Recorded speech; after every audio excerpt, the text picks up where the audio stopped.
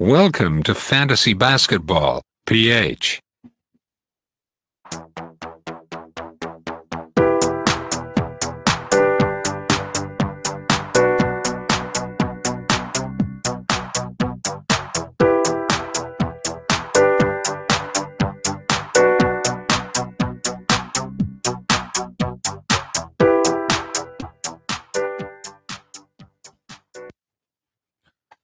What's up mga papi? So, as promised, gagawa tayo ngayon ng inaugural or bagong pakulo, which is yung weekly Q&A natin. So, most likely, moving forward, gagawin ko to siguro every start of the week. Probably Monday, mga ganito, mga after lunch siguro. Depende, pero most likely Monday. So, gagawa tayo ng sort of fantasy mailbag. So, dahil personally, meron akong favorite na reporter. So, yun yung papangalan natin sa kanya. So, mamaya papakita natin yan. Pero again, bago tayo mag-umpisa, this is your fantasy papi, Papi Roy from Fantasy Basketball PH. So, I think live tayo ngayon sa Facebook, sa YouTube, saka sa Stitcher. So, pag may mga questions kayo, comment nyo lang ng comment at subukan nating sasagutin yan. Okay? Again, ito yung bago nating segment which is yung weekly Q&A. So, papangalanan natin siyang the Craig Sager weekly Q&A kasi favorite natin yung si Papi Craig Sager dahil sa kanyang mga not more of his inputs pero more of yung vibe niya, sa aura niya na laging nakadamit na cool, nakakaiba. Tapos lagi sila nagkukulitan ni Pop, which is my favorite coach and syempre Sparks favorite team natin. So kaya naging malapit din sa puso natin bilang basketball fan itong si Craig Sager. So Craig Sager, para sa iyo to, RIP. At umpisahan na natin mga Pop. So wala naman ako ipapakita. So, babasahin na lang natin yung mga comments. So, drop your comments sa comment section para mabasa ko yan. Pero umpisahan muna natin doon sa mga comments or questions na na-receive ko doon sa ating page. Again, this won't last like 1 hour. Siguro, gawin nating 30 minutes lang to. Parang Christy Permin, no? Sa mga batang 90s dyan. Giga minute. Okay, so may tanong sa akin from the page, iniisip niya if he would sell high on Lavin para makakuha ng top 20, specifically Jaylen Brown. So maganda tong tanong na to kasi ako may Lavin din ako and then I do believe sell high siya ngayon. Thing about the difference between what Lavin offers and Jaylen offers. Yung kakayahan siguro ni Lavin to explode na sobrang putok na putok. Feeling ko si Kyrie on the other hand, I mean Kyrie tuloy, si Jaylen Brown, medyo limited yung kakayahan niyang gawin yon. Especially na main man si Lavin pagkatapos merong other main man sa Boston which is si Jason Tatum. As efficient as Lavin is. Though for surprisingly, itong si Jaylen Brown naman starting to be that sort of decent defender na sa in terms of fantasy performances. Kasi kung natatandaan nyo dati, sabaw na sabaw talaga to si Jaylen Brown. Halos i-drop na lang to lagi. At least 2 seasons ago, even last season, nung umpisa ng season last season, hindi pa siya matunog Dahil do sa performance niya sa bubble and then dahil sa laki nung nilip ng improvement ng laro niya, talagang ngayon, he is one of the sought after wing from the Boston Celtics. So para sa akin, I would definitely sell high on Lavin, but I don't think Jaylen Brown is the right guy. Given na sobrang sunod-sunod na 30 plus points at nag 40 points pa to si Zach Lavin, I would assume kaya mong kumuha ng the likes of Tatum, especially na injured pa siya. So parang backdoor first rounder kaya mong kumuha. Sino pa bang hindi gumagawa ngayon? Maybe Damian Lillard,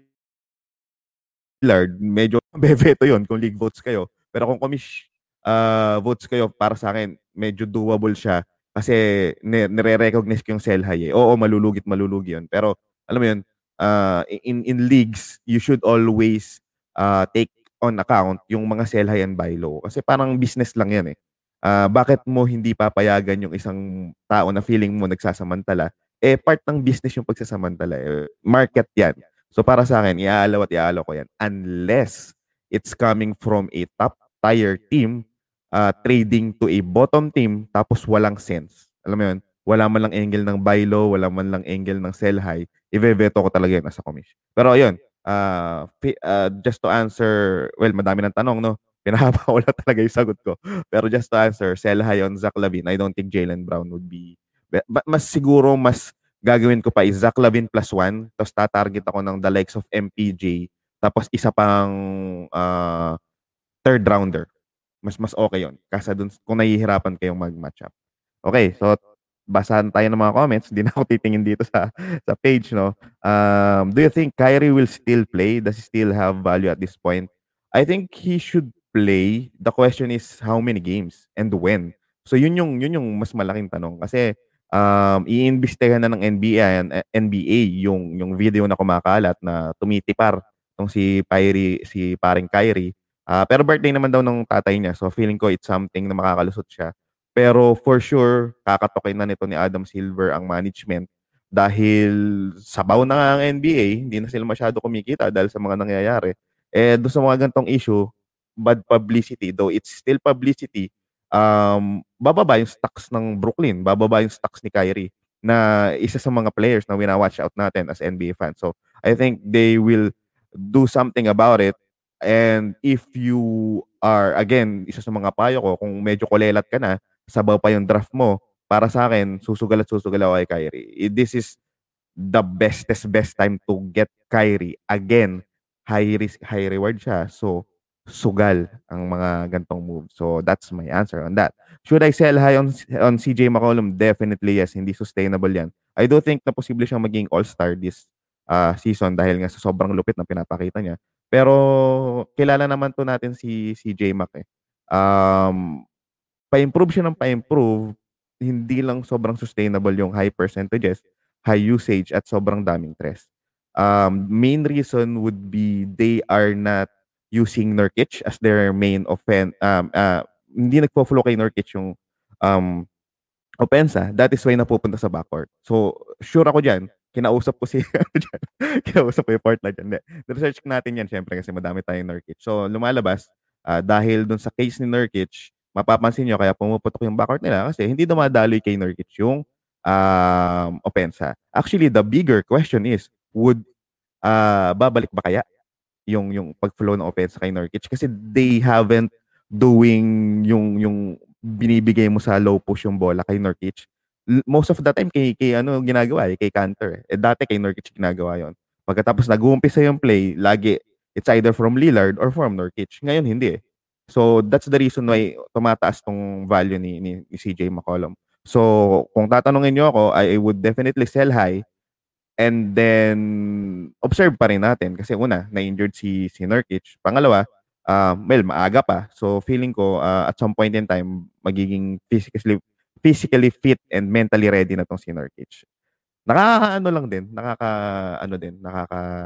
Pag-isip din. Kasi, what if maganda yung ibigay na performance ng Portland, tapos ireserba nila yung ganong approach papunta ng half of the season and maybe going to the playoff. So, it's an angle na hindi pa natin alam. Pero based on historical stats and yung trend, I don't think na magstay yun ng ganun. At some point in time, hindi din kakayanin ni CJ McCollum on a daily or gamely basis na ganun yung load niya. At syempre, puputok tong si Lillard. Puputok din tong the likes of Rocco, maybe si Melo. Eto pa, hindi ko na babanggitin yung mga pangalan nyo, no? Baka kasi may mga nanonood na kalaban nyo sa liga, wala naman yung mga tanong nyo. Anyway, hi Papi, anong thoughts mo kay John Collins? Will he get more touches in the near future? Or dapat na bang kaming abangan, dapat na ba kaming siguro kabahan as owners? Before we drafted, alam na natin yung ina-expect natin kay John Collins. Never in the real world na ma-replicate niya yung ginawa niyang performance last season. Sobrang taas ng usage, sobrang daming rebound, sobrang daming defensive stats. Kasi siya lang ang naglalaro sa frontcourt. Wala siyang kahati, walang kumukuha ng usage sa kanya. Actually, dalawa sila ni Trae na ganun yung case. So feeling ko hindi siya sustainable talaga. I've been preaching since early episodes na hindi ako super high kay John Collins. Kasama siya sa bust na list natin dito sa FBPH dahil nga hindi sustainable yung ginawa niya last season. So, hindi ka dapat kabahan. More of dapat naging ready ka na ganyan na i-expect mo.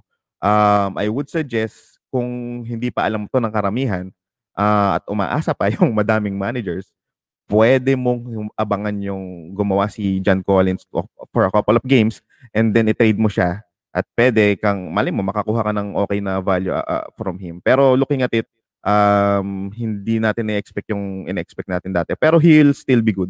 Okay naman talaga itong si John Collins eh. Lalo na kung magbabati na sila ni Trae Young, no? Medyo nagtampuhan yung dalawang magtropa. Okay. Back to back for Wednesday, Thursday, Portland and Charlotte. Who should I get on the waivers? Back to back ang Portland saka Charlotte, no?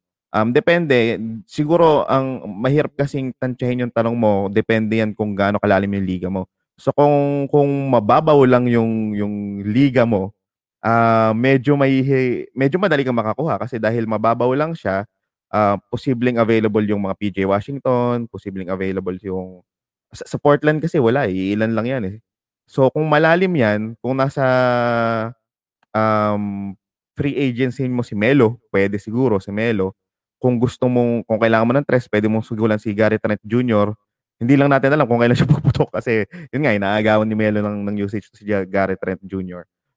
Cantor, definitely, kasi baka hindi maglaro si Nurkic. Wala pa akong nakitang balita dyan.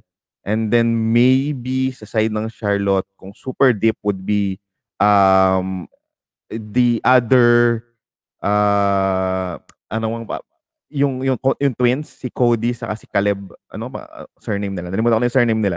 Pero si Caleb, kasi dati si Cody, last season, si Cody gumagawa doon eh. I think this season si Caleb talaga yung medyo gumagawa. So kung deeper leagues, feeling ko part of the rotation na talaga tong si Caleb eh. Expect mo na hindi na masyado maglalaro ng well, dahil Portland yung kalaban nila, ay posible na kahit papaano medyo tumaas tong minutes ng konti lang ni Bismack, ni Big Mac Biombo dahil nga medyo malaki ang front court ng Portland given na malamang Cantor and Giles to. Pero pagtatansya nila na kaya nilang i-dictate ng tempo kasi doon lang naman maglalaro yun eh. Kapag na-dictate ng Charlotte ang tempo, talagang mabababat si PJ Washington. Mag-go small talaga sila. Pero kunwari, kalaban nila Philly, wherein ang play talaga ng Philly would be leaning on Joel Embiid, malamang mas mabababat si Big Mac Biombo. So, yun yung take ko dyan. Should I start selling Ayton? It's getting worse. Actually, yeah, kung hindi kita masisisi, kung talagang hassle ka na, pag pumutok siya, trade mo na siya. Pero at least get a decent value. Maaga pa week 4 pa lang. Feeling ko at some point in time, kahit papaano magi-improve tong si Ayton. Thing is, yun nga mali din yung tansya ko dito early this season. Akala ko siya yung magbe-benefit sa pagdating ni CP3. Lumalabas yung iba, si Mikal, si Cam Johnson, and yun talaga yung parang naging beneficiary ni CP3. Pero ang pangit kasi kay DeAndre Ayton, no? Pag pinapanood ko yung laro nila, hindi na nila binabaksak yung bola kay DeAndre Ayton sa loob.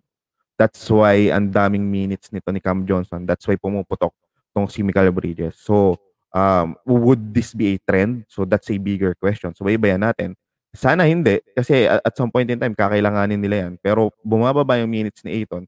Feeling ko, similar to what Nurkic is, yung sa case niya, nag-umpisa siguro na hindi physically fit tong si Ayton. And then, dahil gustong-gustong manalo ng Phoenix Suns, I do think na whatever works, yun lang yung sinusundan nila. So if they feel na hindi necessary si Ayton, sa masamang palad, posibleng magtuloy-tuloy yan. Again, we are still in week 4. Let's like monitor another 2 weeks siguro para malaman to. Pero kung gusto mo ng agapan, wag mo lang i-trade sa sobrang baba. Alam mo, kung ako sa'yo, try mong kunin si Holmes, posibleng mahirapan ka lang kasi pumutok si Holmes, no? Nung nakaraan, pinost ko na yan na mag-buy low kayo kay Holmes eh. Feeling ko it's a decent trade. Kasi matunog si Ayton, tapos early round siya nakuha. Tapos si Holmes, sobrang high upside. So, baka makalusot yan. Pero value-wise, mukhang mas solid si Holmes ngayon kasi kay Ayton. Ito, pinsan ko to. Kuya Olengs, ano yung mangyayari sa Hinebra? So mukhang may mga trades na talagang PBA, no? May mga trades na mangyayari sa mga susunod na araw. So feeling ko magre-reshuffle, especially yan sina Vic Manuel sa sina Greg Slaughter. So may rumors na kumakalat diyan. Alam din natin yan kasi basketball fan tayo. So abangan na lang natin, baka makuha ng Hinebra yan si Vic Manuel. Pero seryoso yun mga paps, hindi yun biro. Shout out to Papi Snow Badua. Nag-OJT ako diyan sa PD before. So follower ako ng mga takes niya. What are your thoughts kay Harden ngayon? Nako, uh,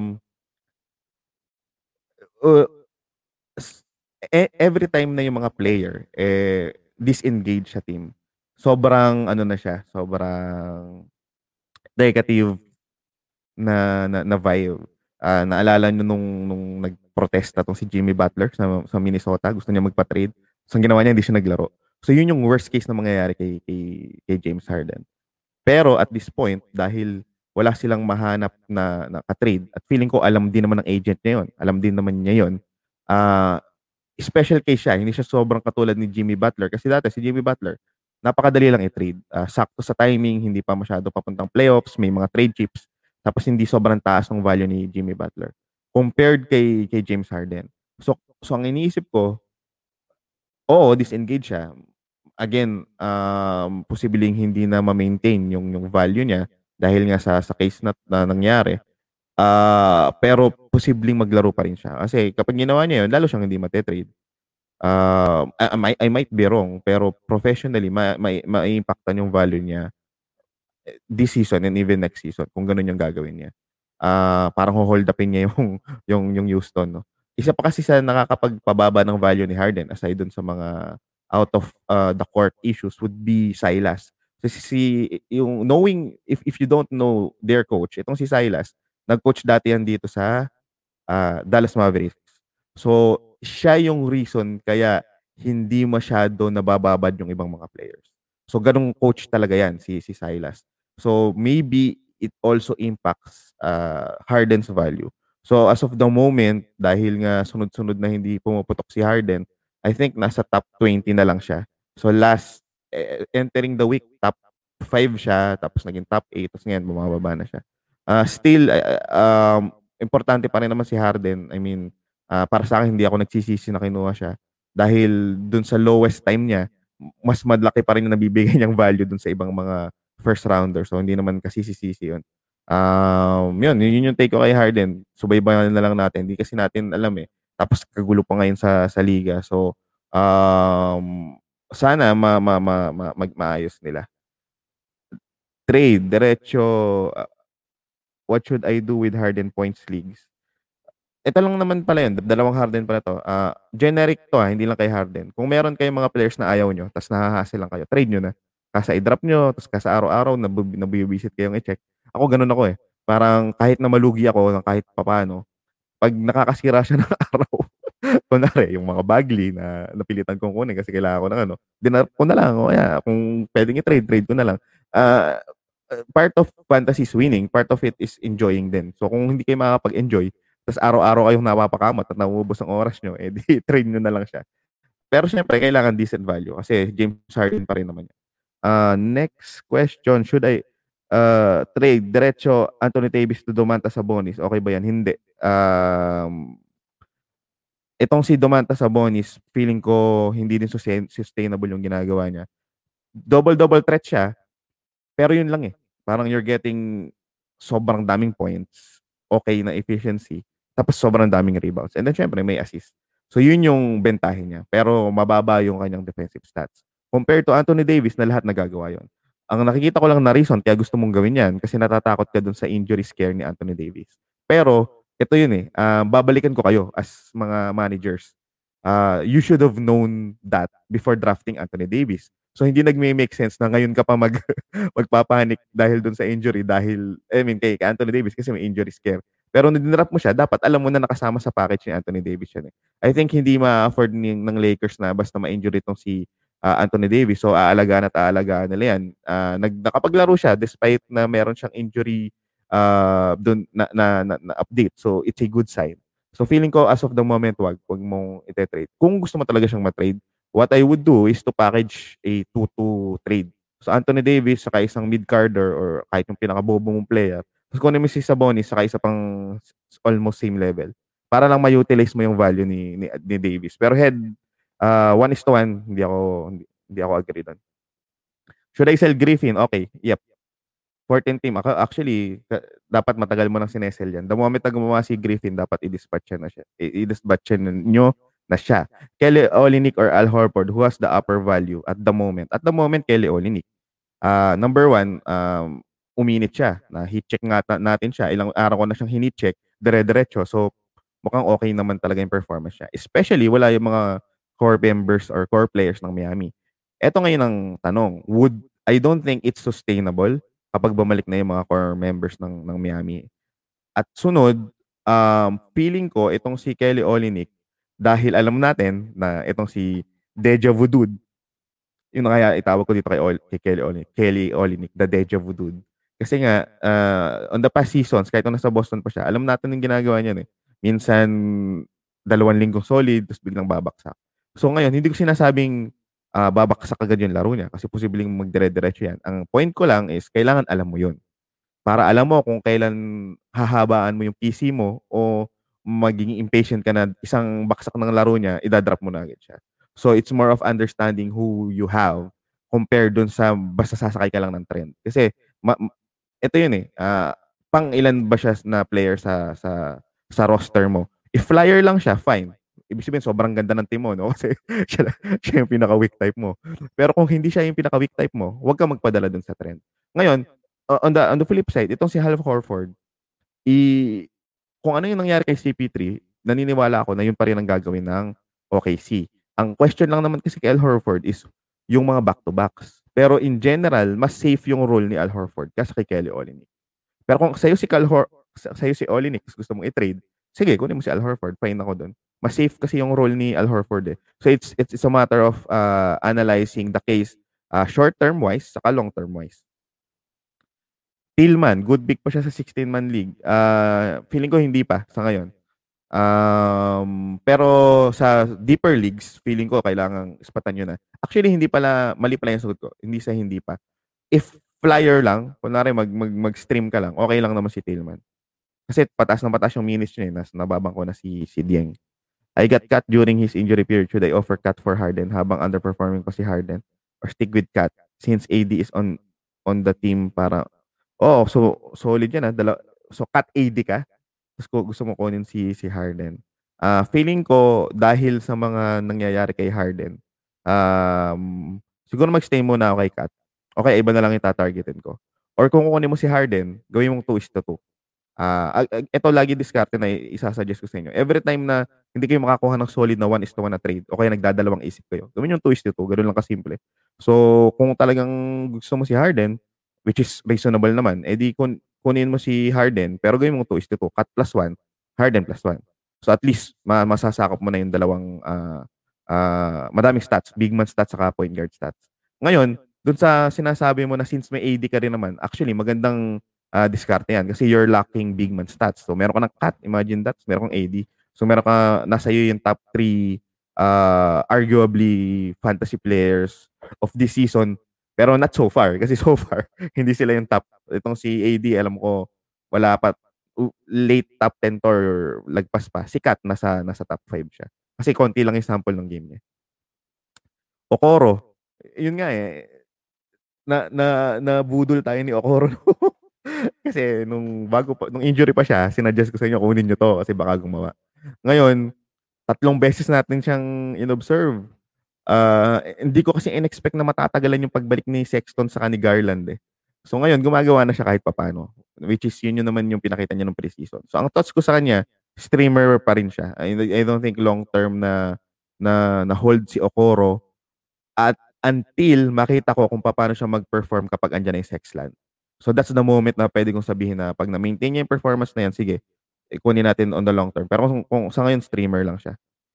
How about Wizards big, short term, long term? Ang take ko dito sa Wizards big, no, feeling ko on the long term, eto kasi yun, tricky kasi yan. Si Robin Lopez is an expiring contract.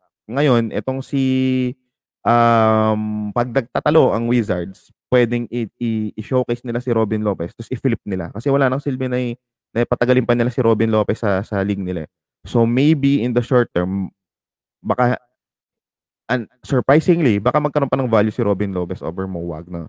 Ito naman si Mo Wagner, solid talaga siya eh. Para siyang part na siya nung listahan na kabilang sina Boucher, sina Cousins, sina Time Lord na kapag nabigyan mo ng playing minutes, talagang nakag-perform siya, multi-cut.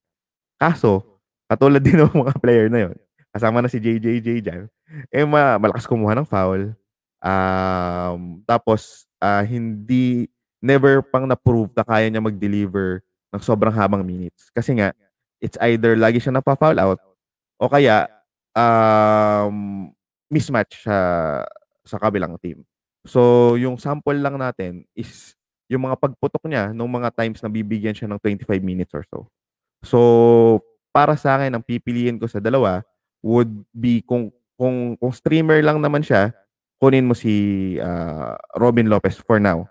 Pero feeling ko at some point in time, lalabas na yung intention eh. Kapag nagtatalo pa tong Wiz, ewan ko, baka i-flip talaga nila to si Robin Lopez. So solo na ni Mo Wagner. Pero sa ngayon, dahil showcase pa nila si Robin Lopez, especially kapag malaki yung kalaban nila, malamang si Robin Lopez yung mabibigyan ng playing time. Feeling ko ang actually nakinabang dito sa pagkawala ni Thomas Bryant would be Rui Hashimura sa tong si Denny Avdia. Especially na wala pa hindi pala si Denny Avdia, si Davis Bertans. Pero dahil wala din si Westbrook, nadamay na rin si Denny Avdia kasi siya na yung almost third or second playmaker ng Wizards eh. So expect nyo na gagawa to si Denny Avdia. Anong oras na ba natin? So magtatapos tayo ng mga 10 minutes na lang tayo mga paps. Fast na natin. Bilis na natin ng sagot, no? Should I trade Sexton and Sabonis for Ingram and Ben Simmons? Sexton and Sabonis for Ingram and Ben Simmons. Ang lagi kong tanong sa mga gantong question is, bakit? Dahil ba tinatamad ka na kay Sexton? Dahil ba gusto mo ng assist? Kasi straight up, mahirap siyang sagutin eh. Kailangan merong reason behind. Dapat may purpose. Para masabi natin na good trade siya o hindi. Would it help your team? Kung performing naman yung team mo, huwag niyong aayusin yung bagay na hindi sira. So, feeling ko, pwede mong abangan mo muna si Sexton. Pero kung nag-aalala ka na kay Sexton, kaya gusto mo siyang i-trade, as long as matatanggap mo yung free throw percentage ni Ben Simmons at kawalan niya ng tres, should be good. Kasi Sexton is a sort of sell high dun sa binigay mo. Kasi Ben Simmons sa si Ingram, top tier siya. Etong si Sexton, hindi siya top tier. So si Sabonis lang top tier. Tapos limited yung defensive stats ni Sexton sa ni Sabonis compared kay Simmons sa kay Ingram na sobrang solid ng stats na nabibigay. Pero again, on a general basis, panalo talaga pag nakuha mo si Ingram si Ingram sa si Ben Simmons. Pero para masabi ko, kasi it doesn't necessarily mean na okay yung trade kasi okay yung value. Ang mas importante kasi is, una, magbe-benefit ba yung team mo? Kasi baka mamaya, masira pa ni Ben Simmons yung okay na free throw mo. Yung pala, kaya ka nananalo on the past weeks kasi okay yung percentage mo. Pag kuha mo kay Ben Simmons, tataas nga yung ibang cuts mo, automatic talo ka naman sa free throw percentage. So, yun yung mga kailangan mong intindihin. So, it's more of understanding your team as well. Pero yun, kung talagang value-wise, panalo yun pag nakuha mo si Ingram sa si Simmons. Should I trade Harden for Ingram? 2-2 bundle, pwede. Hindi ko alam yung pangalawang player mo eh, pero okay lang naman yun. Trade ko ba? Puro Harden, no? Actually, nasagot na naman natin yan. Nagpasan ko na to. Thoughts on Oubre? Tiwala lang, andito na tayo. nagka subuan na.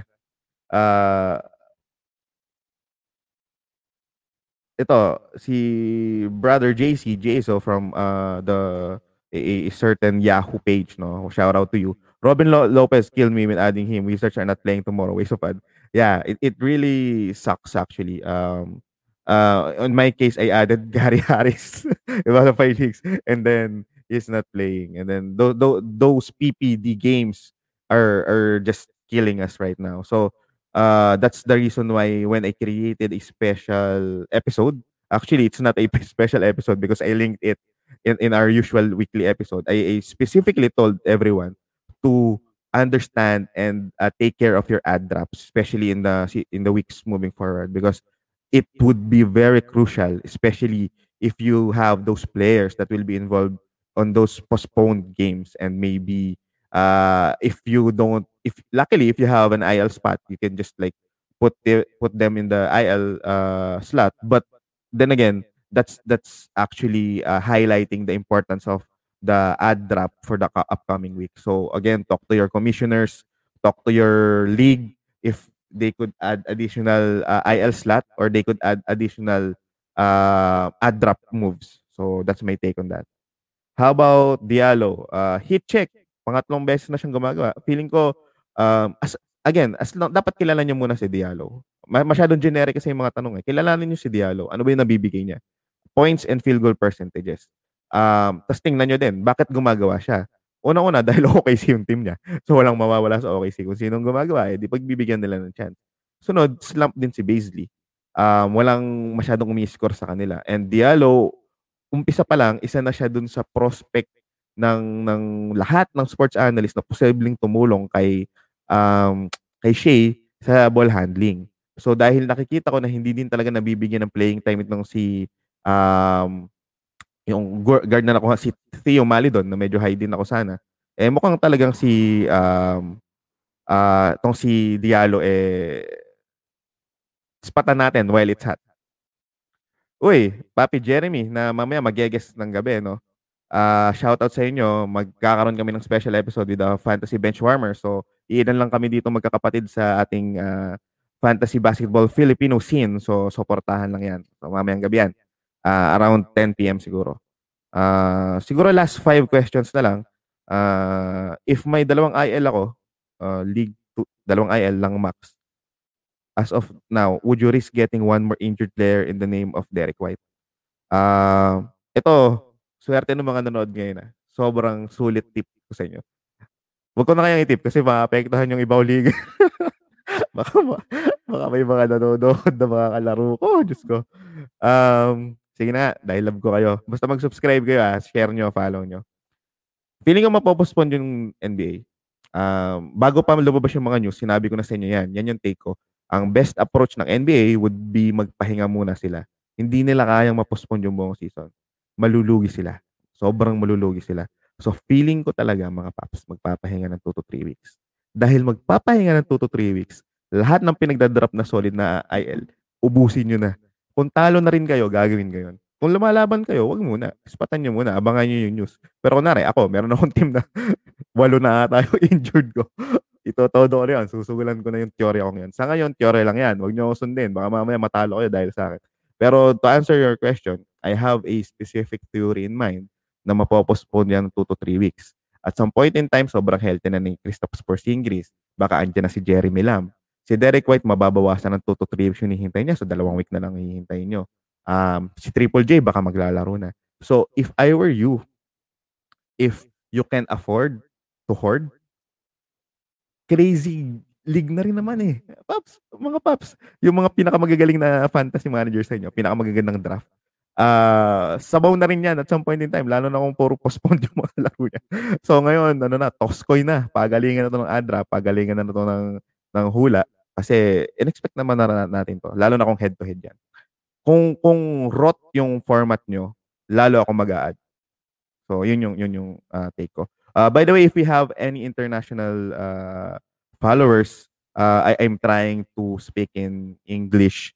Just let me know in your comments that you wanted my comments to be in English. So given that we are the majority of the fans or the followers are all Filipinos, so I'm trying to cater that chunk of viewers. But then again, I would love to provide my inputs to our international friends. Okay. Last 3. Thoughts on Lonzo Ball. I love Lonzo Ball. Ito yun, Paps. Kaya bumababa ang laro ni Lonzo Ball kasi nakita si SVG. Isa sa mga hidden technique would be understanding kung sino yung coach ng mga teams nyo. So, sobrang solid ng episode na to. Ang dami ko na nalalaglag. No? So, pag nakilala nyo kung sino yung coach nyo, malalaman nyo kung paano sila maglaro. Si SVG, mahilig talaga yan sa oldies. Sinabi ko na sa inyo yan, dati pa lang. So ngayon, kaya sabi ko sa inyo, medyo low-key still tong si Bledsoe kasi naayawan sila. Kaso sabaw si Bledsoe nung mga una. Siguro naninibago pa. Pero ngayon, lumalabas itong si Bledsoe is gusto ni SVG na mag-facilitate at gusto nila maging off-ball player si Lonzo Ball. That's why bumababa ang value niya. Kasi ang value ni Lonzo Ball ay dependent sa assist and those out of position defensive stats. Lumalabas itong si Lonzo Ball is on a transition. So dahil naniniwala ako na napakataas ng IQ nito ni Lonzo Ball, I think kaya niya mag-keep up. So we are expecting more points and more snipes from Lonzo Ball, maybe lesser assist and maybe lesser defensive stats at least for the next games. Kasi yun yung sinasabi ni Stan Van Gundy sa press con niya. Gusto nilang maging scorer si Lonzo Ball. So lumalabas, tumataas tuloy yung assist nito ni Bledsoe saka ni um uh, dito nawala na sa isip ko si Ingram kasi nga tinatry nilang hasain. 'Di ba nung mga unang games napansin niyo hindi dumadrive si Lonzo, mga paps putek. So 'yun. So nasa transition siya. So expect it to be shaky. Pero I think if there's any player that could survive this transition at kayang gawin 'to, I think Lonzo Ball is one of them. Kasi nga sabi ko sa inyo, there are special players that I really like because of their basketball IQ and how they adapt in the game. That isa si Lonzo Ball doon. And that's why I'm a fan of Lamelo dati pa. And then kahit ngayon, hindi pa rin ako sumusuko kay Killian Hayes.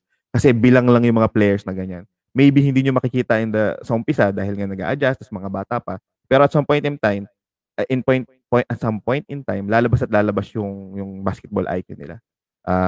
Yun ang take ko dyan. So basically, inconsistency expected kasi yan. So dito sa nagtanong, when you drafted Bazley, masyadong nag-expect lahat na hinipe ng lahat ng sportscaster na, uy, ano natin to, dark horse. Pero kasi, number one, it's OKC. Number two, dahil OKC yan, lahat ng uminit, bibigyan na lang ng chance. Kaya nga medyo kayo kay Pokusevski pandandulo. Kasi baka mamaya, pakawalan na lang nila kung sinong umiinit. So, tinatry in-experiment na lang si Isaiah Roby. So, expect things to be like on and off. So, yun. Hold ka lang kay Bazley kasi wala naman ibang gagawa na main man ang OKC. Aside from him, Shea, and maybe those veterans. Yun yung clear cut. Pero yun nga, kumakatok na sa pintuan yung mga iba nilang bata. So, like Diallo na medyo low yung mga tao nung umpisa. Hindi pa, actually, madami hindi gumagawa sa kanila. Kahit naman din si Dort. Kyle Anderson, hanggat malapit na dumating si Triple J sa si Ja, pero that's like 2 to 3 weeks ago. Feeling ko lang kasi, sinabi ko na sa inyo to, dating Spurs yan si Kyle Anderson, kilala ko yan. He is a very skilled forward. Kahit na mabagal siya. Undeniable yon. Gagawa yan. Pero yung points na yon, I've been telling you this, it's not sustainable. Lahat ng stats ni Kyle Anderson, pwedeng maging sustainable siya. Pwera lang sa points. So, yun yung take ko dyan. So, kung streamer mo lang siya, o kaya low-end, mo siya, roster, wag mo munang i-drop. Chill-chill ka muna. Mamaya ba, puputok na yan mga minsan. Someone offered Booker from my Lavin. Accept or reject? Ooh, Booker for Lavin? Feeling ko hold muna si Lavin. Siguro last 2 questions ko na lang to, no? Ito na yung pangalawa sa last. Kaya ako hold kay Lavin kasi this is my argument. We all know how shit of a coach is Boylen. At solid yung pinakita niya under Boylen. What more under Donovan? So yun lang yung isa sa mga main argument ko dyan. Kasi pagdating sa mga ganito na nahihirapan ako mag-analyze, tumitingin na ako ng out of the box na angle. So iniisip ko, oo nga naman. Yun nga sabaw na sistema nag sobrang solid ang ginawa ni Lavin So what more? So what I'm trying to say is it's possible that this could continue the usage. Pero yung 40 points wag mo i-expect na lagi-lagi yan at yung 10 3 points no. Pero yung usage kahit na bumalik si Markkanen, kahit bumalik na si Otto Porter diyan, feeling ko mas maapektuhan si Kobe White pero yung usage ni Lavin magstay pa rin yan. Si Booker kasi almost similar sila ng binibigay Ang difference lang kasi kay Booker, kaya sobrang baba ng value niya, hindi niya nahuhulog yung free throws niya. So, yun lang yun. Wala naman kayong i-expect na defensive stats kay Booker. Well, hindi din siya pumuputok sa points. That's one. Pero yun nga sabi ko nga kanina sa Phoenix Suns, gusto nilang manalo. So, they're trying everything that works. And what's currently working is distributing usage. nag-spill yung usage ni Booker, napupunta kay Cam Johnson, napupunta kay Mikal Bridges. So that's currently working. Would this be a trend? Possibly. Kasi gusto nilang makapasok ng playoffs. Gusto nilang gatasan si CP3. So, for me, huwag ka munang gumalaw. Stay ka muna kay Zach LaVine. I don't think Devin Booker is the perfect target. Kasi medyo similar sila ng nabibigay eh. So, kung iisipin mo, magkatotoo man o magkamali yung prediction natin, parang wala lang na yung trade, di ba? So, hindi sobrang laki ng upside. Pero if you're like trying to trade it nung medyo hindi pa pumuputok si Shea, I would have gotten Shea. Kasi sobrang difference naman nung malaki yung pagkakaiba kapag nag-work. Ito kasi kapag nag-work, almost similar. Yung best case scenario ni Lavin would almost be similar to what Booker offers. So, hindi siya masyado magkaiba. So, last, current performance ni Hield and Will Halliburton improve his current stats. Hindi kasi ako high kay Hield, pero feeling ko hindi din siya ganito ka-weak. Okay na yung performance niya last time, di ba? Nag-18 points and couple of stats. So feel ko sana magtuloy-tuloy kasi kailangan talaga ng tulong sa Sacramento. Ang nafo-foresee ko madaming changes na mangyayari kay Sacramento kasi mukhang gusto nila ng dispatchahin si yung coach nila, si Walton. Feeling ko deliberately gusto nilang ma-dispatch si Walton. Mainit na doon sa loob ng Sacramento eh. So yan yung nakikita ko. Baka at pag nangyari yun, tingnan natin kung, kung anong magiging impact nito. Mas magbibigyan ba ng playing time si Hield and usage? Kasi ngayon, Harrison Barnes na pupunta, which is super unlikely. I don't think it's also sustainable. So, hold Hield. Okay. So, last na mga paps. Whiteside and Walton. Okay, si Walton. Yung coach pala. Is Hassan Whiteside a hold? 14-teamer. It's a risk that you should decide. Sabi ko nga, maraming kaguluhan sa inside scoop ng Sacramento. A simple change in coaching staff would like biglang magkakaroon ng value to si Hassan Whiteside. Again, alam natin lahat na 25 minutes lang ang kailangan, at least 20 minutes ni Whiteside para maging super fantasy relevant. So, kailangan mo ba siyang i-hold? Siguro the bigger question is, kaya ba ng team mo? If you foresee na kaya pa rin tangkehin ng team mo kahit sabaw si Whiteside, andun ka pa rin sa gitna, at least nasa gitna ka, why not? Kasi pag biglang pumutok si Whiteside, automatic aangat ka. Pero pag nagtatatalo ka yung team mo, tapos dumadagdag pa yung mga PPD, dumadagdag pa yung mga injuries, then I would definitely say na dispatchahin mo na si Whiteside. In general, without anything's considered, dispatch na si Whiteside kasi wala eh. Sabaw talaga si Whiteside. So ngayon, parang more of like we're banking on a possible upside. Kasi wala ka na rin naman makikitang super upside sa free agent eh. Yun kasi yung argument dun eh. Sino sa free agent mo ang kaya mag-provide ng top 50 value other than Whiteside? If wala, edi stay ka na kay Whiteside. Again, if you're doing well.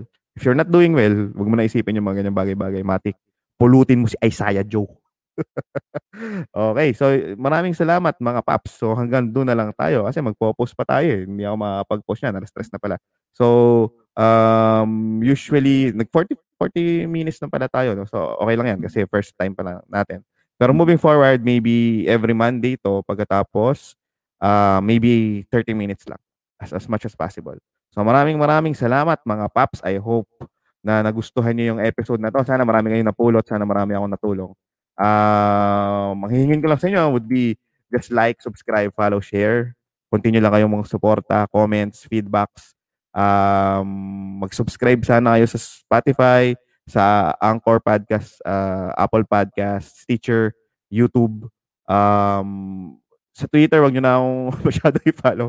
Puro kalokohan lang tinatype ko doon. Wala kayong mapapala sa akin masyado. Pero more on Facebook yung ating medium. So, we're planning bigger things sa grupo kasi actually one-man team pa lang tayo and then humahanap tayo ng rest back para mas makapagbigay ng value. Wala din kaming kinikita dito. Wala akong kinikita dito. It's our passion and it's fun. It's a fun hobby. So, maraming salamat mga paps. Abangan nyo yung post natin mamaya. At ayun. Sa ngayon, bye-bye. Oops, hindi ko na pindot.